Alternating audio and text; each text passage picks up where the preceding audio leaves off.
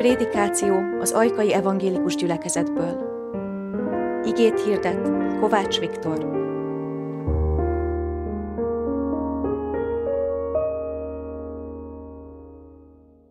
Kegyelem nekünk és békesség Istentől, ami atyánktól és az Úr Jézus Krisztustól. Amen. Hallgassuk meg Istennek igéjét, ahogyan meg akar szólítani bennünket a mai vasárnapon, mégpedig Mózesnek az 5. könyvéből, az 5. fejezet 5. versétől kezdve Istennek igéjét helyünkről felállva hallgassuk meg. Ezt mondta Mózes: így mondtam el nektek az Úr igéit. Én az Úr vagyok, a te Istened, aki kihoztalak téged Egyiptom földjéről, a szolgaság házából. Ne legyen más istened rajtam kívül. Ne csinálj magadnak semmiféle bálványszobrot azoknak a képmására, amik fenn az égben, lenn a földön, vagy a föld alatt a vízben vannak. Ne imádd és ne tiszteld azokat, mert én az Úr, a te Istened, féltőn szerető Isten vagyok, aki megbüntettem az atyák bűnéért a fiakat is, 3, sőt 4 nemzedéken át, ha gyűlölnek engem. De irgalmasan bánok 1000 nemzedéken át azokkal, akik szeretnek engem és megtartják az én parancsolataimat. Amen. Eddig Istennek írott igéje, foglaljunk helyet.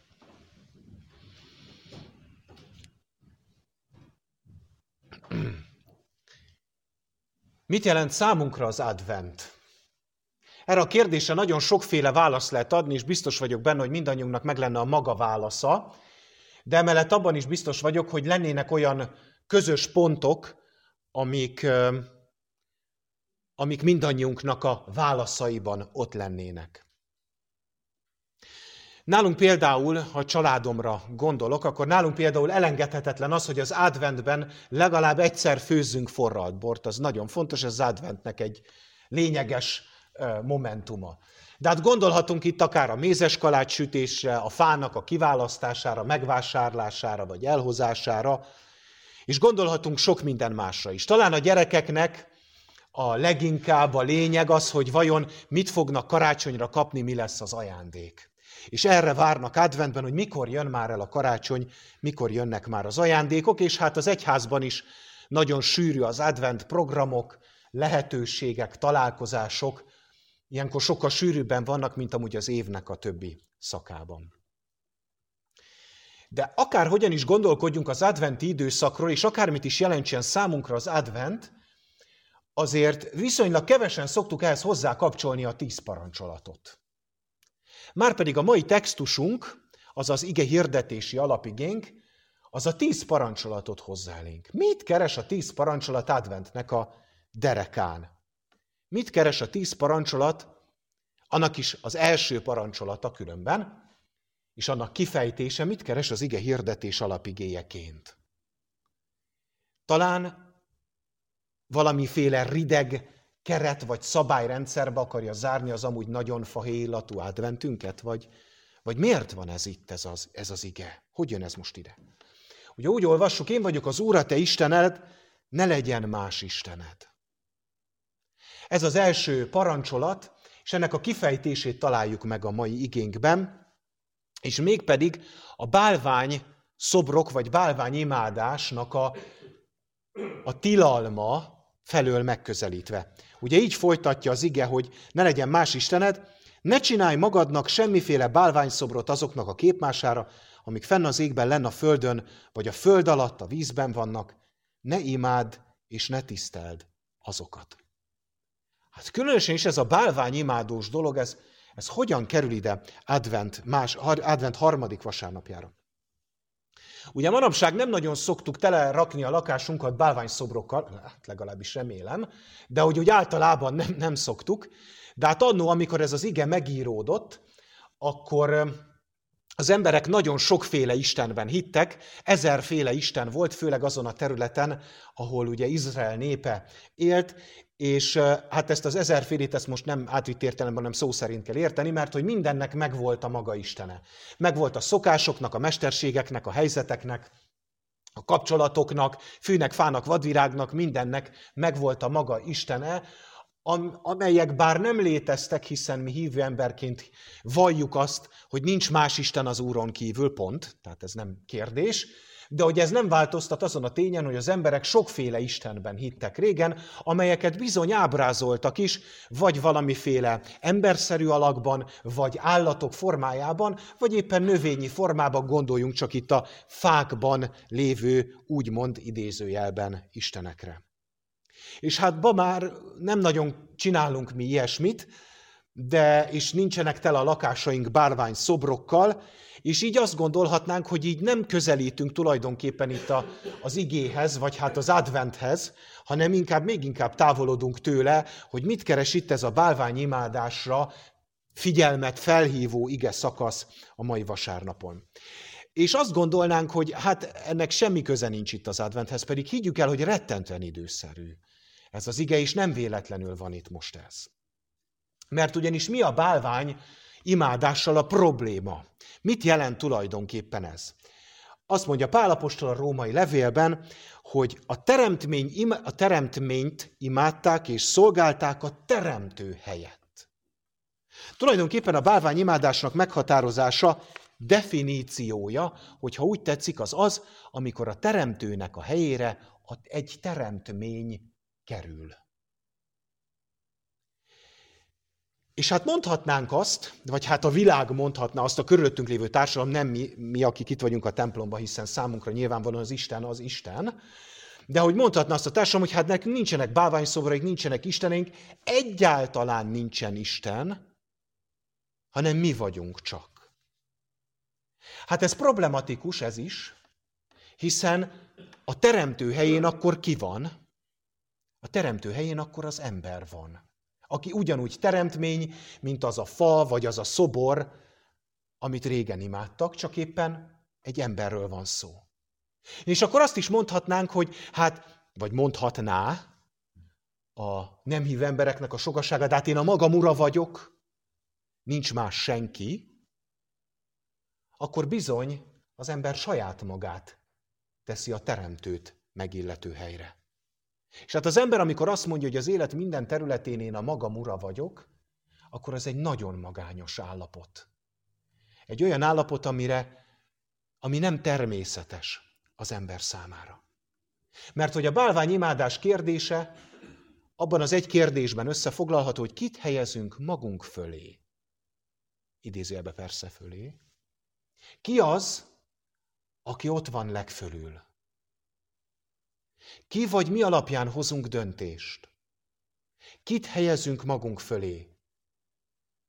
Vajon ki játszik szerepet abban, hogy mi milyenek vagyunk, hogyan cselekszünk, vagy hogyan viselkedünk? Ha ezekre a kérdésekre adott válaszainkban ott van az Isten, akkor az nagyon jó. Ha nincs benne ott az Isten, akkor az nagyon nagy baj.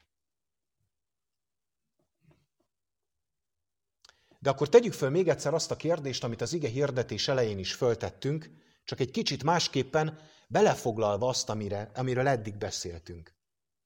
Mi az advent számunkra az első parancsolat fényében? Az első parancsolat, ami eddig beszéltünk. Hát az, hogy ne cseréljük le másra a teremtőt, hanem várjuk az Urat alázattal és a neki kijáró tisztelettel. Mert mi őt nem tudjuk instruálni, parancsolni, nem önthetjük formába, nem adhatunk neki más profilképet, hogyha úgy tetszik, mint amilyen van neki valójában, és hát egyrészt nem tudjuk, másrészt teljesen fölösleges is. Mert csöndesen megjegyzem, maga az Isten az, aki jön, és formába önti saját magát, mégpedig ember formába. És hogyha valaki bálványt épít, lett légyen szó valódi bálványról, fizikairól, vagy lett légyen szó benső lelki bálványokról, hogyha ezt épít az ember, akkor nem lesz helye a valódi ember formába is öltözött Krisztusnak. Mert az ember fölött csak egy hely van. Nincs több, csak egy hely. És mi töltjük be, úgymond, idézőjelbe, ezt a helyet? És vajon mivel vagy kivel töltjük be ezt a helyet? Valami mással, vagy a hozzánk újra és újra megérkező Krisztussal? Mert ez az advent valódi üzenete az első parancsolat fényében, hogy az Isten jön hozzánk. Az Isten készíti el saját magát nekünk. Mi bárhogyan erőlködnénk, nem tudnánk Istent készíteni, de az Isten maga önti emberformába magát, hogy mi megérthessük őt és eljöhessen hozzánk. Nem tudom, hogy ki az, aki szeret filmeket meg sorozatokat nézni. Biztos sokan vagyunk, nem csak én vagyok így ezzel. És nem tudom, hogy észrevettük-e azt, hogy a tévéfilmekben és sorozatokban az utóbbi évtizedekben minden telefonszám, amerikaiakban, bocsánat, csak az amerikaiakban, minden telefonszám, ami előfordul, abba 3-szor szerepel ugyanaz a szám. Tudja valaki, hogy mi az? Igen, jól hallottam. Az 5-ös, így van. 555. Minden filmbeli és sorozatbeli telefonszámban ez a 3 szám van benne, amerikaiban, hogy 555. 555. Majd figyeljük meg, ha eddig nem figyeltük meg. Ennek oka van, ezt direkt csinálták, ugyanis amikor elkezdték a filmeket tömegben gyártani, és az emberek, elterjedt a tévé készülék, akkor az emberek sportot csináltak abból, hogy azokat a telefonszámokat, amik ott voltak a filmekben, azokat fölhívták. És nem tudom, hogy mit vártak, hogy nem tudom én, Superman vagy Harry Potter felveszi a telefont, nem tudom, de hogy lényegtelen, de hogy telefonálták, ezeket a számokat fölhívták, és azért kitalálták Amerikában, hogy ez ne legyen probléma, ezért olyan telefonszámok fognak a filmekben szerepelni, amelyek még véletlenül se lehetnek, és ezért mindegyikbe beletették ezt a 3 számot egymás után, hogy 555, 5-ös, 5-ös, 5-ös, és ilyen telefonszámot sem vezetékeset, sem mobilt nem adnak ki, az USA-ban legalábbis. És hát, hogy miért mondtam el ezt?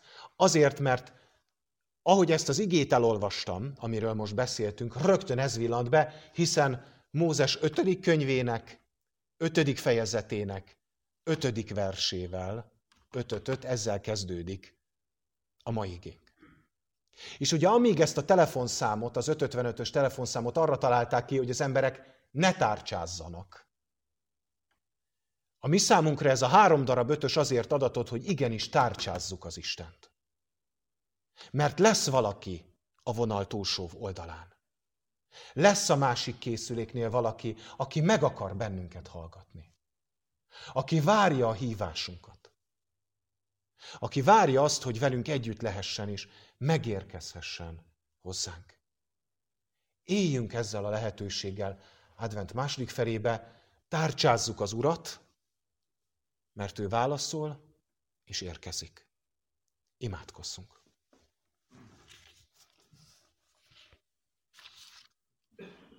Urunk Istenünk, köszönjük neked azt, hogy ma is itt vagy közöttünk. Kérünk add, hogyha megszólítunk, akkor meg is halljuk a te válaszodat, és segíts bennünket abban, hogy az adventi időszak második felében egyre közelebb kerüljünk hozzád, Jézus Krisztus által. Amen.